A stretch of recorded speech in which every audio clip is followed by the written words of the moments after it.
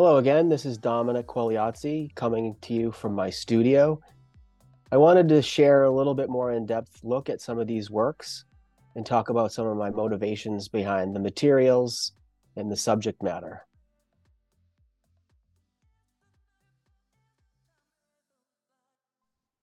And one of the new exciting developments in my work is kind of in 2019 starting to merge some of the ideas of painting and drawing and with the things that I learned and experienced through all the performative and social action art pieces that I was doing.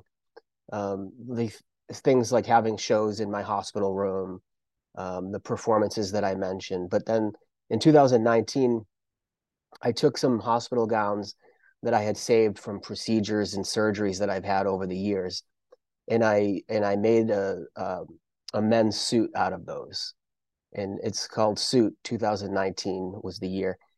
And what I was thinking about in that piece was trying to present this notion of living a life that is kind of walking between two worlds constantly, where your patient life is one life and your, like, I guess daily life or regular life or healthy life or whatever you want to call it is another life. But for people with cystic fibrosis and chronic illness and disability, those are one and the same. And but to kind of relate that to a wider audience, I thought, okay, I'm gonna make this suit, and it's gonna be a statement on, like, this idea that, like, at times I'm cosplaying a healthy person, even though I'm kind of always that sick identifying person, because even post transplant, I'm still having health issues. I have chronic rejection. I got diabetes from my transplant. So, like, it's a transplantation is a trading of CF, trading to other issues.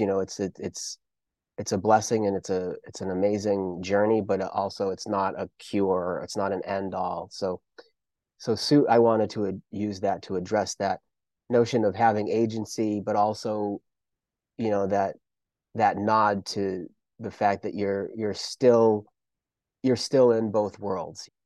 To actually finish suit, I hired a tailor to help me with because I had never made a jacket, and that's very challenging. So I worked with her. She was like a wizard with she's actually a costume designer in LA. So we worked together on that. She was showing me how to make the patterns and get really specific. Like, the pants were relatively easy considering, but the jacket was like basically all her. And I wear it when I do patient speaking engagements. So in 2019 and 2020, I spoke, I was a keynote speaker on a patient panel at the Nexus Summit for Interprofessional Education and Care in Minnesota. And so I wore it for that conference and then again for another conference. And it's this notion where I show up as, like a patient, and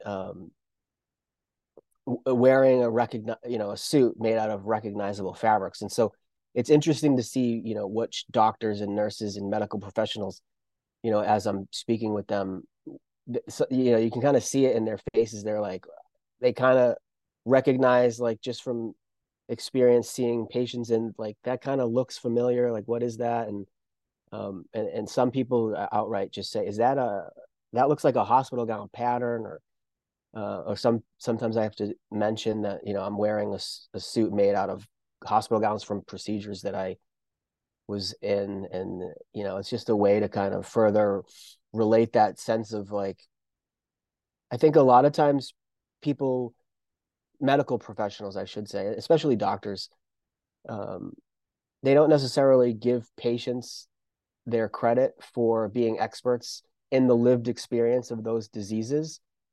And so this was kind of a way to show, like, yes, uh, I have an illness, and in some ways I'm an expert in this illness. I have like a 40-year career in cystic fibrosis, and so, like, So one of the projects I have upcoming at the end of this year, 2023, is this commission for a transplant clinic in Toronto. And over the last few years, I've been working with the hospital gown materials as a ground for painting and drawing. And so the first few iterations of the work I was making were things like donor recipient is a work that has the hospital gowns recognizable untouched on the sides, supporting a torso that's hanging with two balloons in the middle that kind of are stand-in for lungs.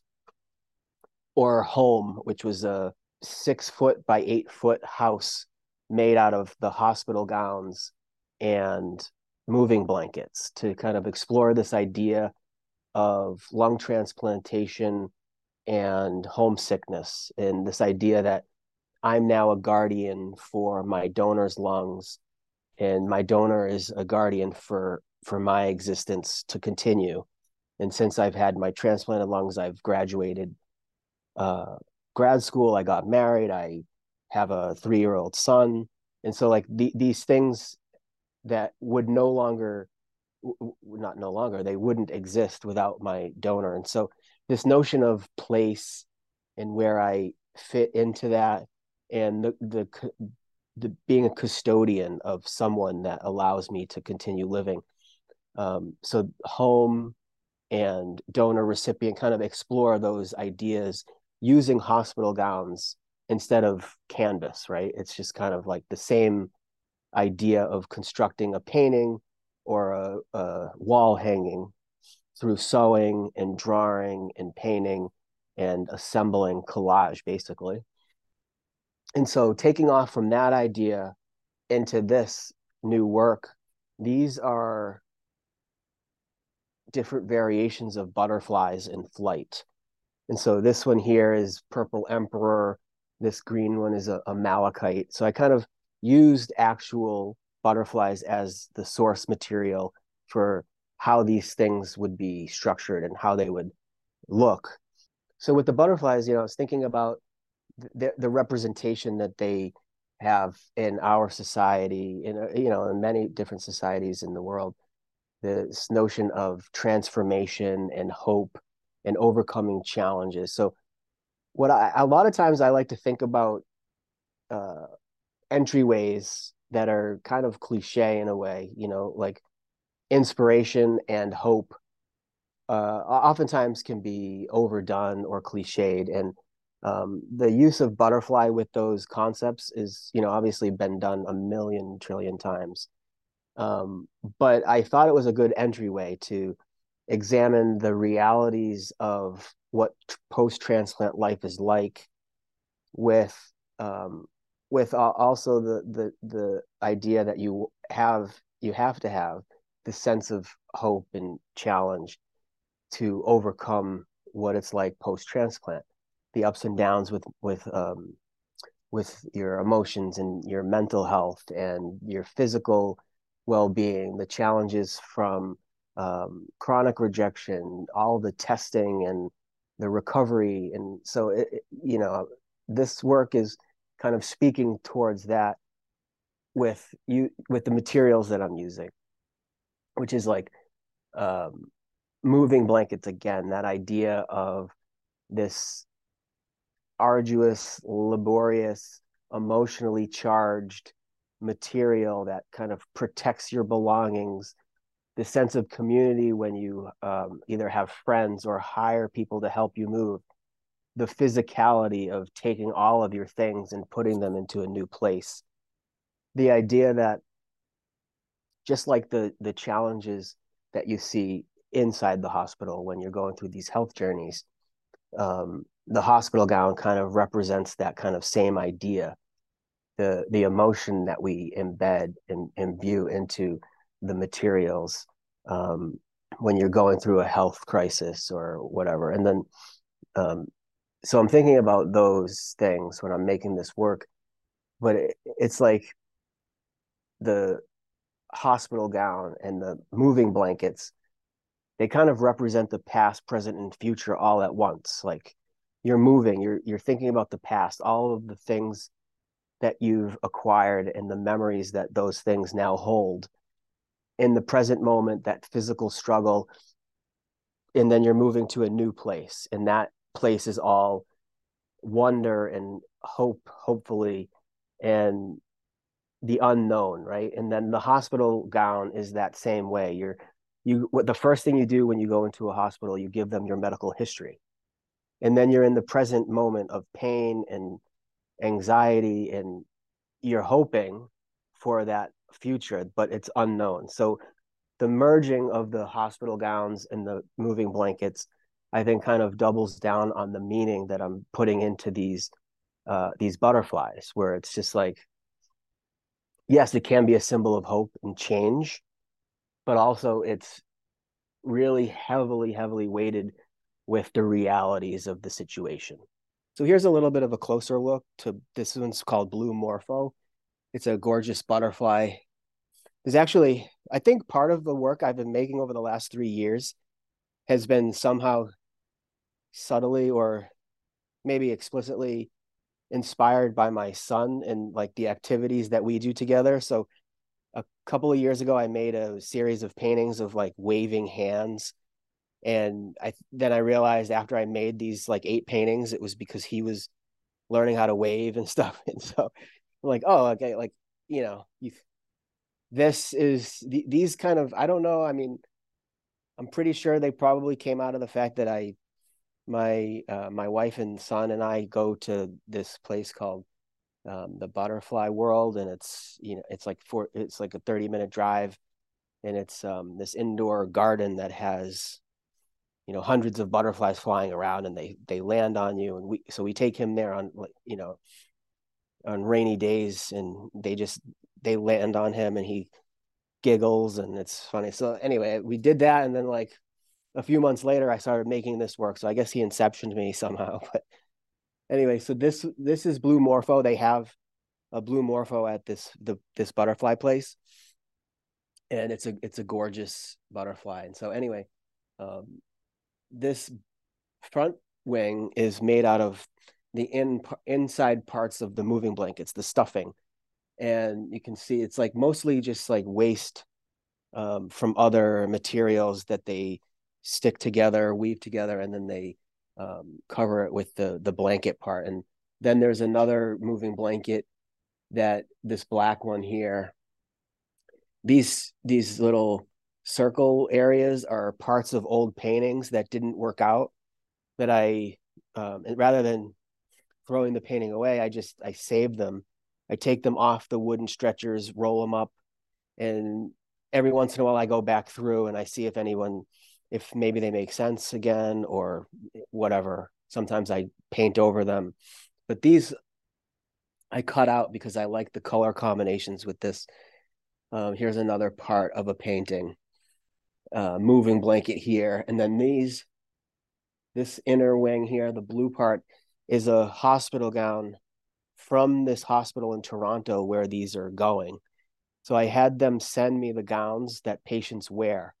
And then to get these colors, I just use colored pencil, and I basically put the whole gown on the wall, staple it to the wall, and spend a couple of days coloring it in just mindlessly. And I think my practice kind of adapted to this style of working, because on the other side of my studio, my wife's going to kill me for showing this mess, but is my son's playroom. And so a lot of times my son will be over there playing, and I have to partly pay attention to him, but I want to be working a little bit. So I created this like mindless activity of just mark making. And I just, stand here and watch him and just make marks for a few days. That's how I color the hospital gown. And then once I seal it with a spray, then I start cutting out and making the pattern for the wings. And that's kind of how you can kind of see down the line.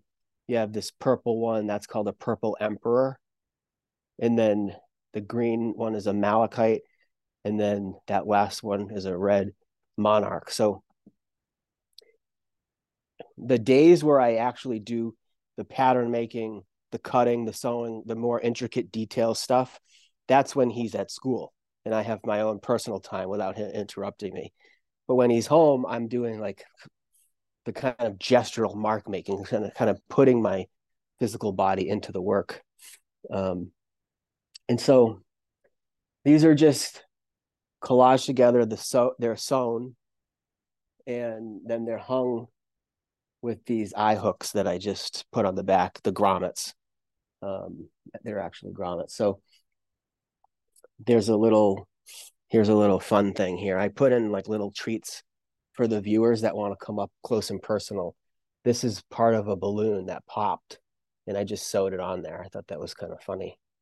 So each work has like a little visual little treat here and there. But the reason why I like these works so much is because from far away, they look like these beautiful, colorful butterflies. But as you get closer, you get more intimate details of them.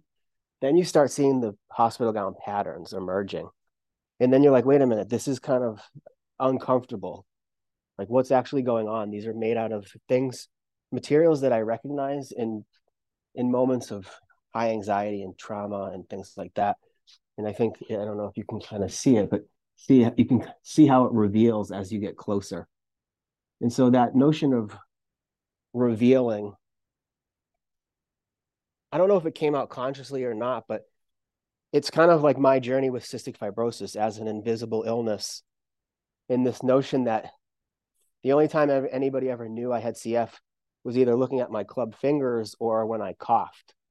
And, you know, with CF, I coughed all the time. So I had to make up excuses why I was coughing. I mean, this is in the 80s. It's not like today where people either have Trikafta, they don't cough as much, or people are much more open with their health journey.